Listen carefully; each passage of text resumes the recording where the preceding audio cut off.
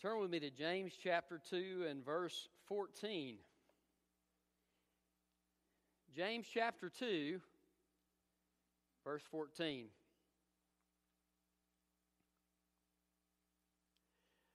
When I was a 10-year-old boy, I heard a message. And up to that time, I believed that I was a true believer in Jesus Christ. And if you'd asked me if I was a Christian, and I did do this, I would raise my hand. But I did not know Christ. And in that moment, as I was listening to that message, God showed me that I was lost. And it was just as crystal clear. Except you repent, ye shall all likewise perish. That was what the sermon was on. Still remember it to this day. That's how much of an impact it made upon me. But there is such a thing as counterfeit faith. And the Bible says that we need to examine ourselves to see if we be of the faith. And this scripture in James is meant to challenge people who had no evidence whatsoever of being a believer in Jesus Christ and yet claimed to be believers. And so James goes through and he's making an argument. He's saying, look, faith, biblical faith, should have some kind of a fruit to it. Some people have pitted James and Paul against each other. I was looking in Romans chapter 10, and a verse I've often quoted, if you confess with your mouth Jesus is Lord and believe in your heart that God has raised him from the dead, you will be saved. And the next verse says this, for with the heart man believeth unto righteousness. Can be translated resulting in righteousness. With the mouth, confession is made. Same thing could be translated resulting in salvation. So that faith has a result. And it's not only the result of being clothed in the righteousness of Christ, of being justified, but it is also a new life. If you read Romans 1:17, there's a scripture that says, I'm not ashamed of the gospel, for it is the power of God unto salvation to everyone that believes, first for the Jew and also for the Greek. But verse 17 says that the righteous will live from faith, resulting in faith. And so it will be said, the just will live by faith. And so this life, this eternal life that comes when you place your faith in Jesus Christ, there's a transformation that takes place. Paul says this in 2 Corinthians 5:17, if any man be in Christ, he is a new creation. All things are passed away, and all things are become new. Jesus said to Nicodemus, he said, Nicodemus, you've got all these outward things of religion, but he said, you must be born again. You see, there was a life within that Nicodemus did not have. He had a righteousness of the law, but God wanted him to have the righteousness that was a gift of God. Not just salvation, but the righteous life and the righteous capacity to live for Christ and the presence of the Holy Spirit within. So Paul and James agree. Faith always produces a difference. And so, as God's people, we need to examine ourselves to see if we be of the faith, and we need to help others recognize what true saving faith looks like.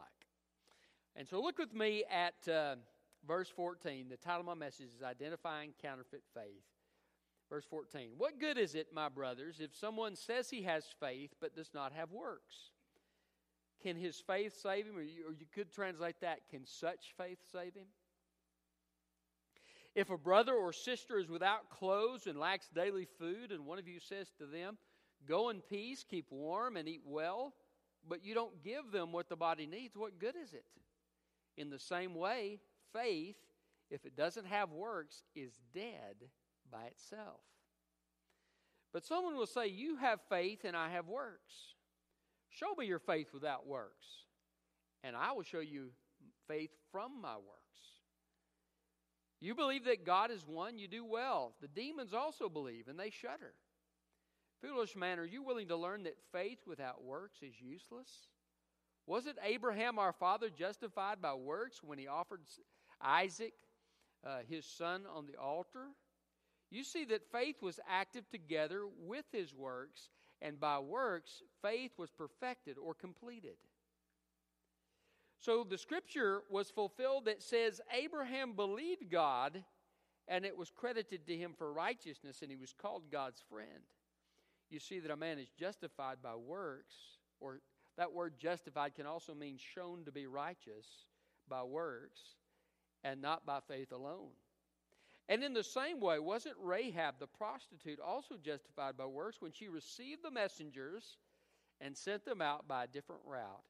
For just as the body without the spirit is dead, so faith without works is dead. Paul and James are coming at this from two different places. Paul is talking about how does a person enter into salvation. And so he emphasizes the fact that salvation is by faith. James is emphasizing from a different perspective, what does true saving faith look like in the life of a Christian? And James says, if you have saving faith in Jesus Christ, you're going to be different. There's going to be a new set of desires. There's going to be a fruit, works. And that faith and works, rather than being opposed to each other in the Christian's life, works are the expression of faith. And so James is trying to show people that there needs to be some evidence of a desire for God and of a service to God, or you cannot claim biblical saving faith. So, identifying counterfeit faith, how do you do that? Well, first of all, we need to see that counterfeit faith, first of all, is dead. It's dead. If you look at verse 14, he says, if someone says he has faith but does not have works, can his faith, or I like the translation, can such faith save him? There's an article there in the original language that can point to this being a certain kind of faith. Can this kind of faith save somebody if it doesn't have any fruit? James is saying, no, that's not true biblical saving faith. Verse 17, he says, in the same way, faith, if it doesn't have works, is dead by itself. Look at verse 26. For just as the body without the spirit is dead, so faith without works is dead. Think he's trying to make a point here? Dead dogs can't fetch. Dead chefs can't cook. Dead birds can't fly. I remember when I was a little boy, I played with a dead bird. I know that's probably horrifying to some of you, but I did. And it was stiff, and I remember trying to make the wings fly, and they wouldn't cooperate because rigor mortis had set in. And whatever I did with that bird, he didn't chirp. He didn't fly. He didn't try to get away. I couldn't feel his heart beating. He was dead. There was no evidence of life. James is saying, look, if you're not doing anything for Christ, if you have no desire for the things of God, if there's no evidence and no interest, you have dead faith, and you need a living faith. You must be born again. And so, I can remember having no desire for the things of God before being truly saved. No desire. No desire to worship God. No desire to be alone with God. No real interest in spiritual things. I came to church because my parents made me come to church. I memorized scriptures because I got a sucker. It was totally selfishly motivated. I had no interest in God whatsoever. But something amazing happened when I surrendered my life to Christ and put my trust in Him. For the first time, I had an interest in spiritual things. For the first time, I wanted to serve God. For the first time, I began to be interested in what was being said from the Word of God. There was a whole new set of desires in my life Why? Because I've been born again. There was a new life within. And so, if your spiritual life has no evidence of any activity, chances are it's dead. You need to come to Christ for life. Surrender your life to Him and put your trust in His promise to save.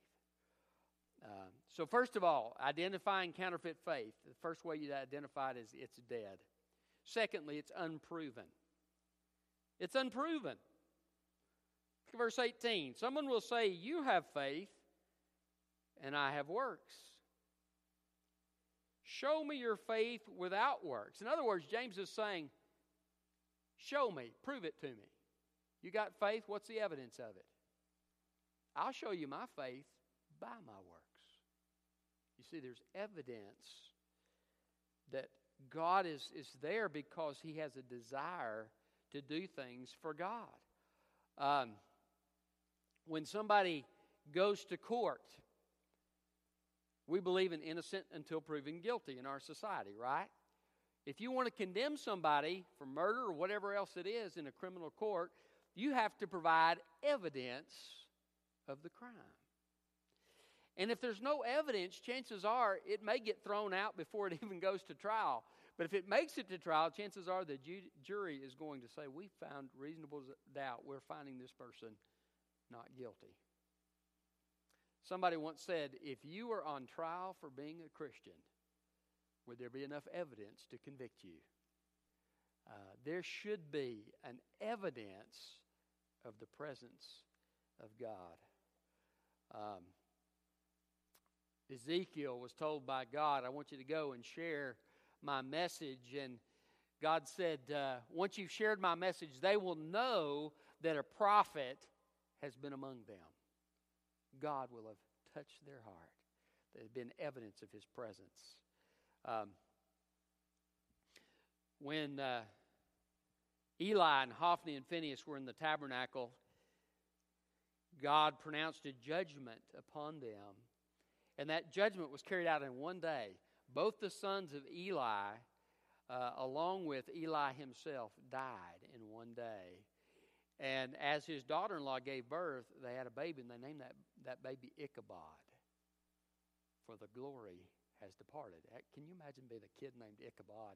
The glory has departed. What's your name? The glory has departed. Calling them out and roll in school. Glory has departed. Here. I don't know. It just strikes me funny. But that's what they named him. The glory has departed. In other words, the presence of God was no longer upon the tabernacle. So there was no power there. There was no difference that could be made without God's presence. The same thing is true in a person's life. If God's presence is not there, we lack what we need. When His presence is there, there'll be an evidence of that in our lives. And so, is there evidence of a desire for spiritual things? Is there evidence of work or service done for Christ? If not, that faith is unproven, and question that faith. Thirdly, identifying counterfeit faith. How do you do it? How do you identify it? What do we see? We see that it is useless. It's useless. Verse 20, foolish man, are you willing to learn that faith without works is useless or vain? I think some translations say.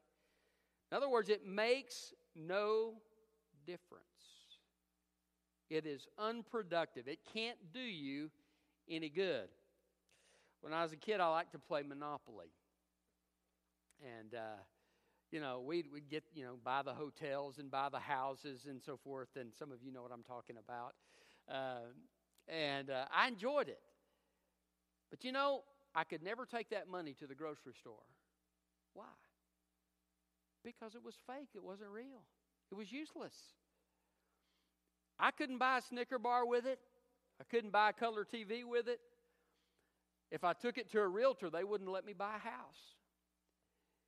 Nothing I try to do in the real world with monopoly money would ever work. Why? Because it's useless. It's just a game. Many people are playing a game with their spiritual life. And really it is doing them no good. They can't draw near to God because they don't know Him. Remember what Jesus said? There'll be people say, you've done many wonderful works in my name.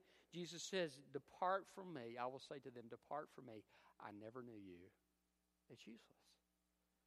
Doesn't draw them near to God. Doesn't provide strength for their life. Doesn't provide the grace of God, the joy of God, the peace of God, any of those things. No benefit. It's completely useless. I can remember sitting in a pew thinking, what good does this do? Before I was saved. I really couldn't see the benefit of it. What good could this do? Why am I here? Why am I spending my time doing this? Once I met Jesus, I knew what good it could do. He changed my heart. He gave me His joy. There was a benefit to His presence. So, counterfeit faith will be useless. There's a scripture in Jude that talks about the fact that these false teachers who weren't believers, they were claiming to be believers. They were trying to teach other people. But Jude says they're like clouds without rain. They don't do you any good.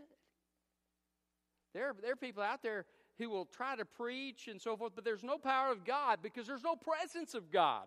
And it does absolutely no good. It also does them no good. So, it's useless. This counterfeit faith is useless. If your faith is useless to you, you might check and see if you got the real McCoy. Identifying counterfeit faith. What do we see? We see that it's dead, it's unproven, it's useless, and finally it's incomplete. It's incomplete. Verse 21. Wasn't Abraham our father justified by works when he offered Isaac, his son, on the altar?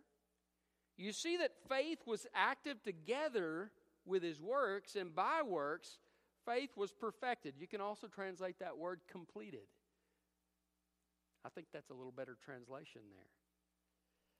So, the scripture was fulfilled that said, Abraham believed God, and it was credited to him for righteousness, and he was called God's friend.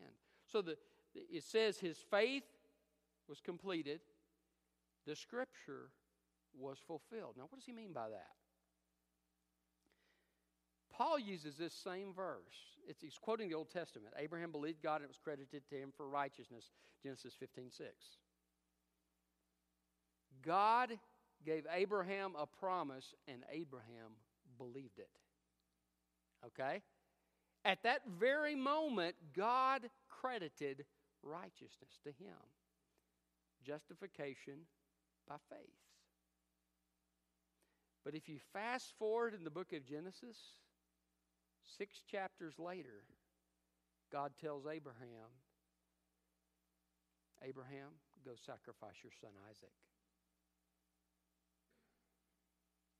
And Abraham goes, and as you know the story, he lifts the knife, and God says, wait, stop, and so forth. And God provides the substitute, the lamb.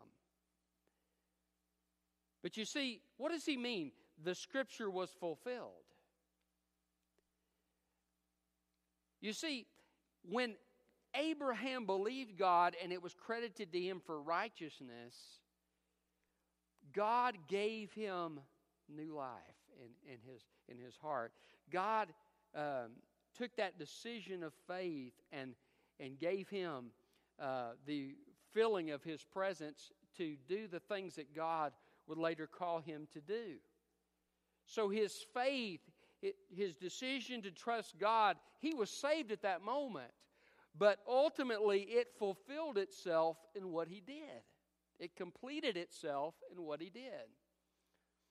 The thief on the cross had no opportunity for his faith to be completed. Had he lived, it would have been. There would have been an evidence of the change that took place in his life. But you see, you're not saved by works. So it didn't matter that he wasn't going to have an opportunity for that to be completed, because Jesus, he had the promise of Christ. Lord, remember me in your kingdom. Jesus said, today you'll be with me in paradise. And he believed it. And I'm going to tell you something. When he went to glory, he was with Christ. But you see, the natural outflow, the natural completion of faith, the natural fulfillment of faith in someone's life, and the fulfillment of that scripture in Genesis 15:6, you're justified by faith, means that there'll be a change in your life, a new spiritual life in you that will produce a difference. And your work will show and reveal and be the expression of your faith. If you look at Hebrews 11 is called the faith chapter, and we won't turn there, but if you go through time after time after time after time after time, the different people that are listed in Hebrews 11, it talks about by faith they did something. By faith they did something. Well, guess what? The author of Hebrews agrees with Paul and James. If you truly believe God, guess what? There's going to be fruit. You're going to do something with it. And so the work, the action that you take is a demonstration of the faith in your heart. So counterfeit faith is incomplete. There's no work there. And he's saying, look, if you say you have faith without works, I'm telling you, your faith is incomplete. If you go to school and you don't do all the assignments for the semester, you get an I on your report card, incomplete. Why? Because there's something left. It's you haven't done what you're supposed to do. It's incomplete. James says, you say you've trusted Christ, and you've been living, and I see no difference in your life. I'm saying to you, your faith is incomplete. You don't have the real McCoy. Because if you had the real McCoy, I'm going to tell you that there would be something that you could show and that you could point to in your life that you've done for God. There'd be some desire that you have for the things of God. If you don't have that, your faith is incomplete. So, he says, I want you to understand Abraham's faith was completed when he offered Isaac, or at least was willing to. Rahab's faith was completed when she hid the spies and sent them out a different way. You see, it was their action that completed their faith. And so James says, hey, talk is cheap. Saying you have faith, the demons have that kind of faith. Biblical saving faith will make a difference in your life. If any man be in Christ, I'm quoting Paul, he's a new creature. New creation. Old things are passed away. All things shall become new. Examine your life. If your faith is dead, unproven, useless, and incomplete, you need to get things right with the Lord. Come and surrender to Him. Confess Him as your Lord and believe in your heart that God's raised Him from the dead and you'll be saved. If you know someone else that you see from all appearances, we can't judge the heart sometimes, but from all appearances it seems their faith is dead, unproven, incomplete, useless. No evidence of an interest for God. No evidence of anything that they've done for God. You need to be concerned about that person. You need to lift them up in prayer. You may even need to have a conversation with them if the Spirit leads you. Just to share from your heart. Say, hey, I'm not seeing fruit in your life. And I want you to know that surrender and trust in Jesus is important. And I want to see the genuine fruit of faith in your life because I love you. And so pray for that person at the very least. Sometimes it may be, I think a person can drift from God. There may have been a time where they serve God, where they drift from God, they're away from God. Either way, they need your prayers, right? And so ask God to work in that person's heart and show them their condition. Also, when I speak about this, there's two things you need to realize. One is that the Holy Spirit is not the author of confusion. So the enemy sometimes may whisper in our ear, "You're not a believer," and he won't give you a reason. Why? Because he wants you to be confused. He wants you to be fearful. Don't listen to that. But if the Holy Spirit of God points his finger on something in your life and makes it clear to you, that's the way the Holy Spirit works.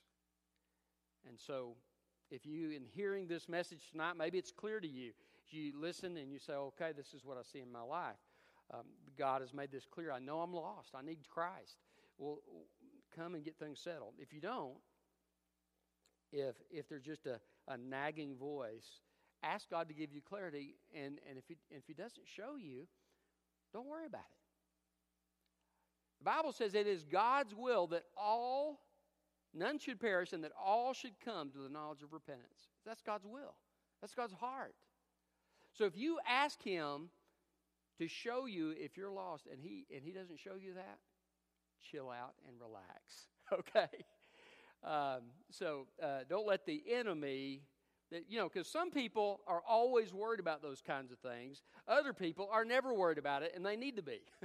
So, there are scriptures in the Bible for both groups, and I believe this is one of those scriptures for the group that never thinks about it.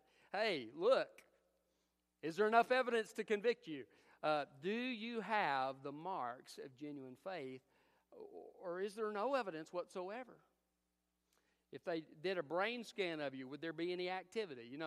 If they checked your heart, would it be beating? Spiritually speaking, there's no evidence whatsoever of your salvation. Well, then you may need to pronounce it as dead and say, look, I need life.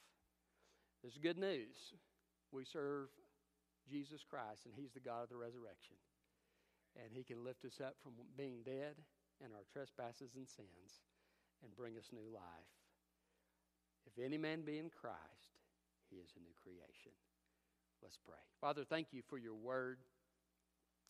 Help us, Father, to identify any counterfeit faith that there may be in us. Lord, if there's someone here tonight that has a counterfeit faith, Father, I pray that you make that crystal clear to them and that they would respond in repentance and faith in Jesus Christ. God, if there's somebody maybe that came to mind as I was preaching this message, Lord, a friend or a loved one, there's no evidence of your love in their heart. There's no evidence of a desire for the things of God or a desire to serve. Lord, I pray that person would be included on a prayer list. And, Father, that we'd pray for those individuals that we have concerns about. Lord, I pray also that we'd share with them as you lead us.